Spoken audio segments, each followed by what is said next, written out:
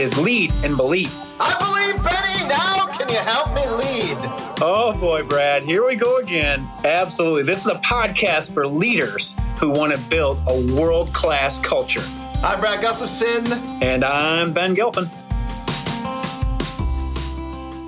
Benny! Season 2 of Lead and Believe. What did we do right last season? How did this contract get renewed? What's your contract for? Did I make out better than you than this one? You clearly. They booted me. Actually, no, they didn't boot me. They just shipped me off to colder lands up north, but I'm closer to Minnesota now. Nice. So that's a whole other discussion. But yes, they did pick us up. Now, what did we do right last year? Man, we had some fantastic guests last year. Yeah. And we're going to have to really up the ante this year. But today, as we kick off season 2, people are just going to get you and I. That's what we do for our guests. We're just great hosts because we're going to set the bar low. We're going to talk leadership and some underpinning belief systems and things connected to leadership. And then that way, when we bring in the heavy hitters, they are going to look so good compared to what we talk about today. Actually, I'm just kidding because when you and I connected today, I always love the pre-show planning and conversation and stuff. And we check in, of course, like a lot of human beings do. How you doing? And you said something that caught my attention, and I was feeling the same way. And I'm like, we got to talk about this. So we scrapped everything else. And why don't you just say, when I said, how you doing, Ben, what was your response? Oh, this is as authentic as it gets, people. So how you doing? And my response is, I am better than I should be. Yes. I'm way better than I should be. And I don't even completely know why, but I am better than I should be. Yep. And that resonated for me because partly it's been a rough few years, and then even today had its moments. And I'm sitting here thinking, kind of after you said that, I'm like, I should probably be in kind of a rough spot right now, but I am feeling pretty good. And that's a little bit different in full disclosure, because that's kind of what we do here. One thing I appreciate about you, Ben, and always have is I feel like we're just pretty authentic and put it out there for better or worse. And sometimes it's actually helpful just to know that other human beings are feeling certain ways and struggling or succeeding with things. But anyway, it's been a rough couple of years. And I wish last year I would have been in this place that I'm at right now, like better. I'm feeling better than I should be. Because last year I was feeling about as challenged as I should have been. Like it was rough and it felt rough. Not making any sense. It was a struggle last year, Ben. So I'm hoping today we can kind of lean into why right now are we maybe feeling a little bit better than we deserve to be or than we should be. So let's just answer that. Why, Ben? What is it, do you think, that has you feeling relatively okay amidst the challenges of leadership? Well, why am I doing better? Well, let's see. I can tell you that number one, I feel like mindset is really important. Number two. Wait, what cliche alert? What do you mean when you say that? Like, what are you speaking about when you say mindset? Or just unpack that a teeny bit more, Ben. Okay, so mindset. Well, one of my almost daily routines is putting something, some type of a quote, some type of a short saying or a mantra on Twitter, or as it's now called, X. And it really is kind of a mental focus for myself just to kind of frame the day. And I try to stay more in the moment. I think as far as mindset goes, it's also about focusing on what I can control.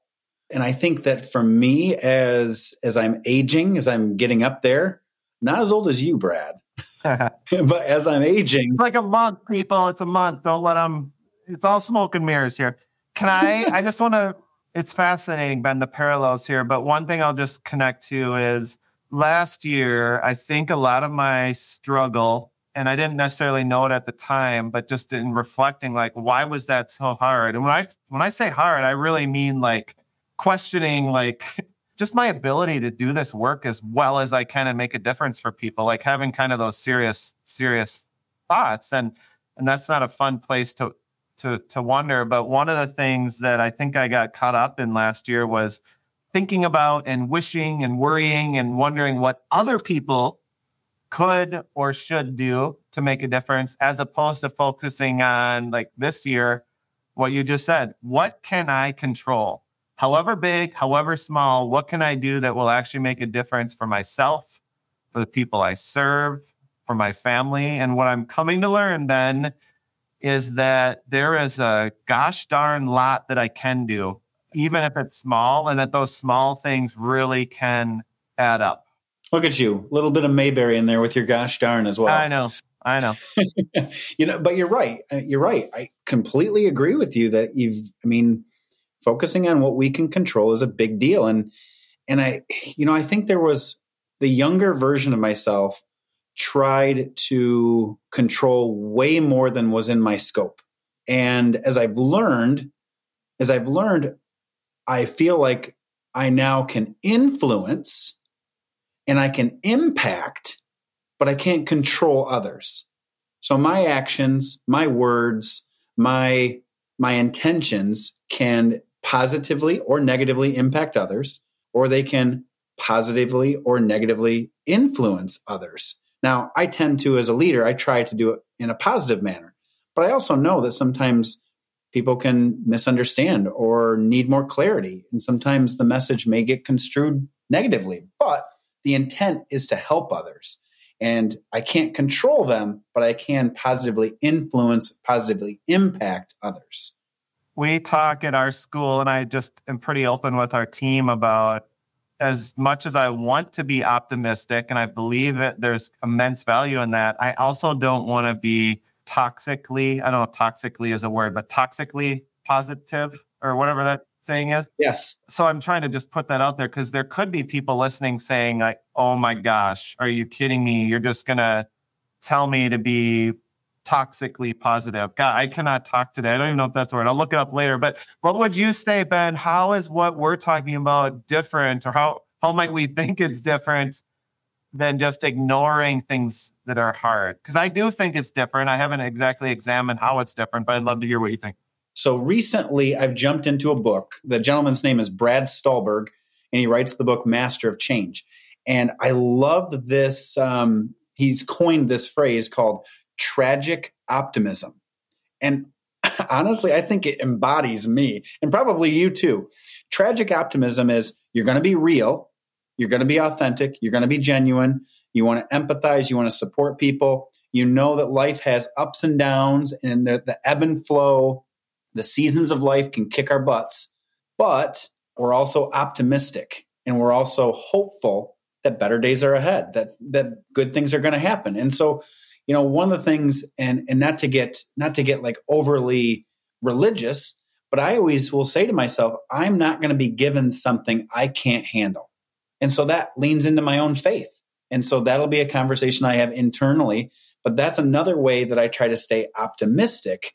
But again, I'm real. And that's where I like that phrase, tragic optimism. I think that embodies me, and maybe you too, my friend. Yeah, full disclosure, you cut out there just for a tiny bit. I think I caught the gist of what you were saying, but just to let you know that, what do you think is the difference in between maybe how you're doing now, and I hope this isn't too personal, and maybe how you or me were doing last year or 2 years ago? Because I wish I'd be maybe listening to two people talk about this last year, because I really just needed extra perspective. And it feels weird and bad to say this. I think parts of me were recoiling at just how hard things were. And there was a mismatch in my skill set, my mindset, what I was equipped to deal with. And I've just come to learn that a lot of it was the narrative I attached to things. So anyway, what has flipped for you, Ben? Yeah, so quite a bit has changed for me. I've adjusted. I've gone from the principalship at Warner, where for 13 years that's what I did, to now I'm up north. I'm the superintendent up here in northern Michigan at Newaygo, and that's one piece. Another one, moving the family. Another one is my son went off to college. I mean, there's a lot of things that have created change. But one thing, when I think about my values and I think about those core pieces that matter to me, is, and I know this is going to sound really simple, but it's a growth mindset. It's that ability to take on challenges. It's the willingness to say, I don't exactly know what's going to happen, but I also know that I'm a problem solver and I'm going to figure it out. And I tend to believe, again, I know I feel like a bit of a broken record, Brad, but I tend to think that my younger version tried to control the outcome. Yes. Rather than just being able to deal with change. Yep. I'm going to echo that. I think when things have been hardest and I haven't been doing okay in life or been struggling more, I think I close my identity, my happiness, my mindset is very enmeshed or intertwined with outcome as opposed to process and controlling really who I want to be or deciding. Like, here's been a game changer for me, and it's connected to mindset. Like, approaching any situation, and just I think about this so many times now, and I never used to then. Literally, I shouldn't say never. Maybe once a year I might have thought about it, but now it's like many times a day. Who do I want to be in this moment? Not just when I wake up, but when things are hard. If a student is struggling, if I'm struggling, if there's 50 things happening at once and I got to figure out which one of them matters most in the moment, like, who do I want to be? I know who I don't want to be.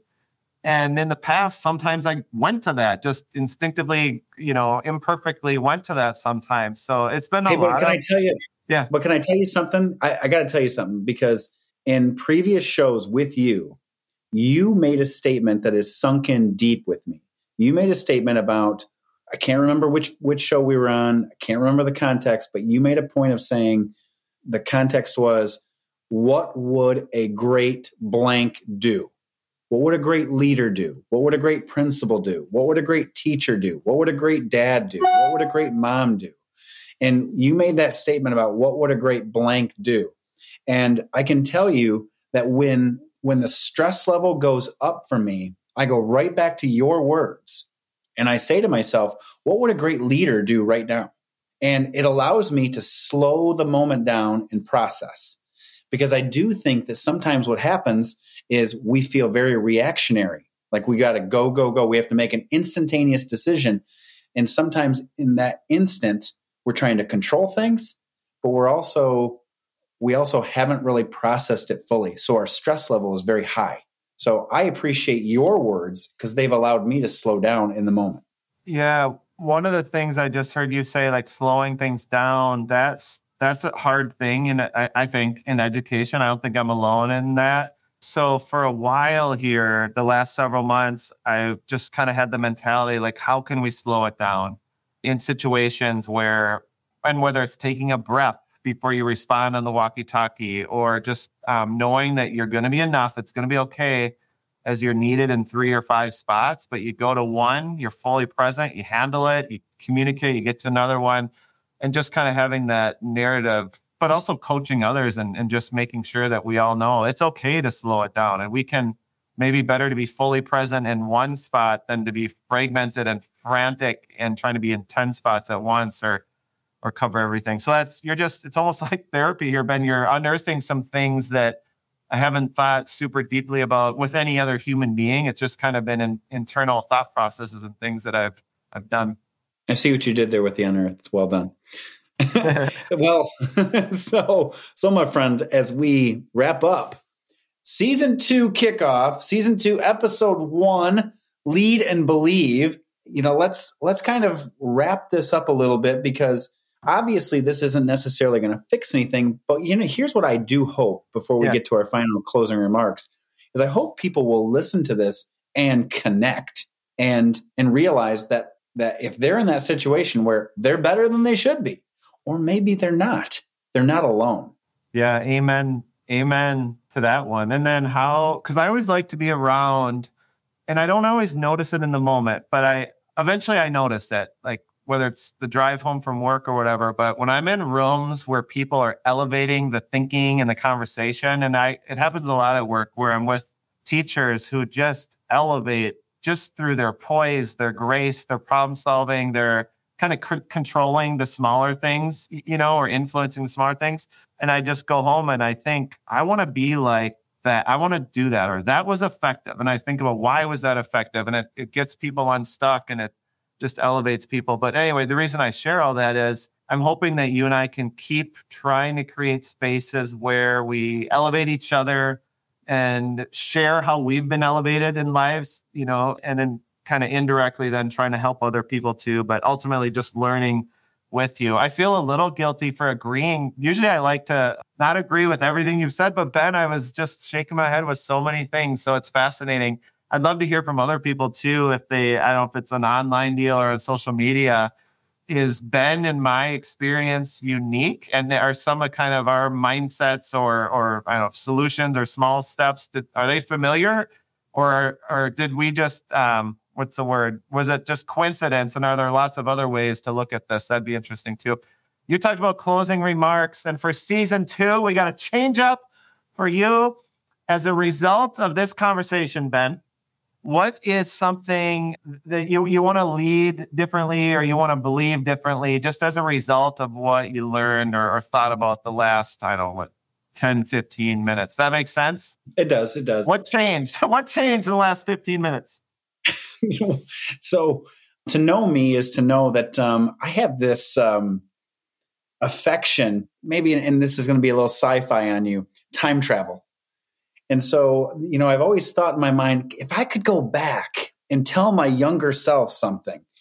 So I'm just going to tell you, if I could go back and tell my younger self something, I would talk to myself about control, but I would also talk to myself about you don't have to take it all so personal. You can be passionate, you can be dedicated, you can love what you do, and you don't have to take disagreement personal. And I think my younger self took things so personally that my ebb and flow, my up and down was probably unhealthy because I wanted everybody to agree with me all the time, including you, my friend, which rarely happens, but today it did. So that's my time travel. It sure did. I didn't think I could appreciate you anymore, Ben Gilpin, but now you're talking about sci-fi and time travel. Gosh. Reach through that screen and give me a hug. This is amazing. How did I not know this? Yep. For me, the thing that changed for me in the last 15 minutes or so, I think, is the conversation like this is cementing, but I know the way that I operate, I'll think and things will float through my mind and connect later on tonight and tomorrow too. But I just want to start talking a little bit more about things like how we think about the work we get to do and how we think about challenges, because I used to recoil a little bit. I mean, in a surface level, I buy into mindset. I always have. Who could argue with it? I just have a deeper appreciation for it because it's so real, the difference it makes now. So what changed is just talking to you and hearing some of these experiences has me almost doubling or tripling down on the fact that I'm quite convinced I can be a better leader by listening to other people and engaging with them in conversations like this, just to sharpen myself, but also to glean perspective. So I like it. I really do. All right, buddy. It is good. Season 2 is, I don't know if we're running, but we are off and jogging. Or do we achieve a speed up jog today through this conversation? Do you jog? Do you even exercise? No, I'm talking about it's a metaphor, Ben. I don't think that happens. So if people could see this episode, here's what they would see. They would see that I, my friend, am wearing a tie, whereas you've got the jacket on, but there is no tie. So 0.1 for the Michigander today. Yeah, and I will not go into great detail. I'm still at work. I will not go into great detail about this. I did start the day with a tie, so I no longer have a tie on, and that's sometimes you just gotta roll with things, Benny. 0.1 Michigander. So, okay, people, as you listen to this episode, we'd love to get your feedback for Lead and Believe. Season 2, Episode 1, what's your take? What is your take when it comes to when maybe you're better than you should be, or maybe you're not? What's your take? Love to hear from you. Use the hashtag Lead and Believe and connect with us on social media as well. Till next time. Thanks, Brad. Sounds like a plan. Thanks, Benny. Creating a world-class culture requires intention and optimism.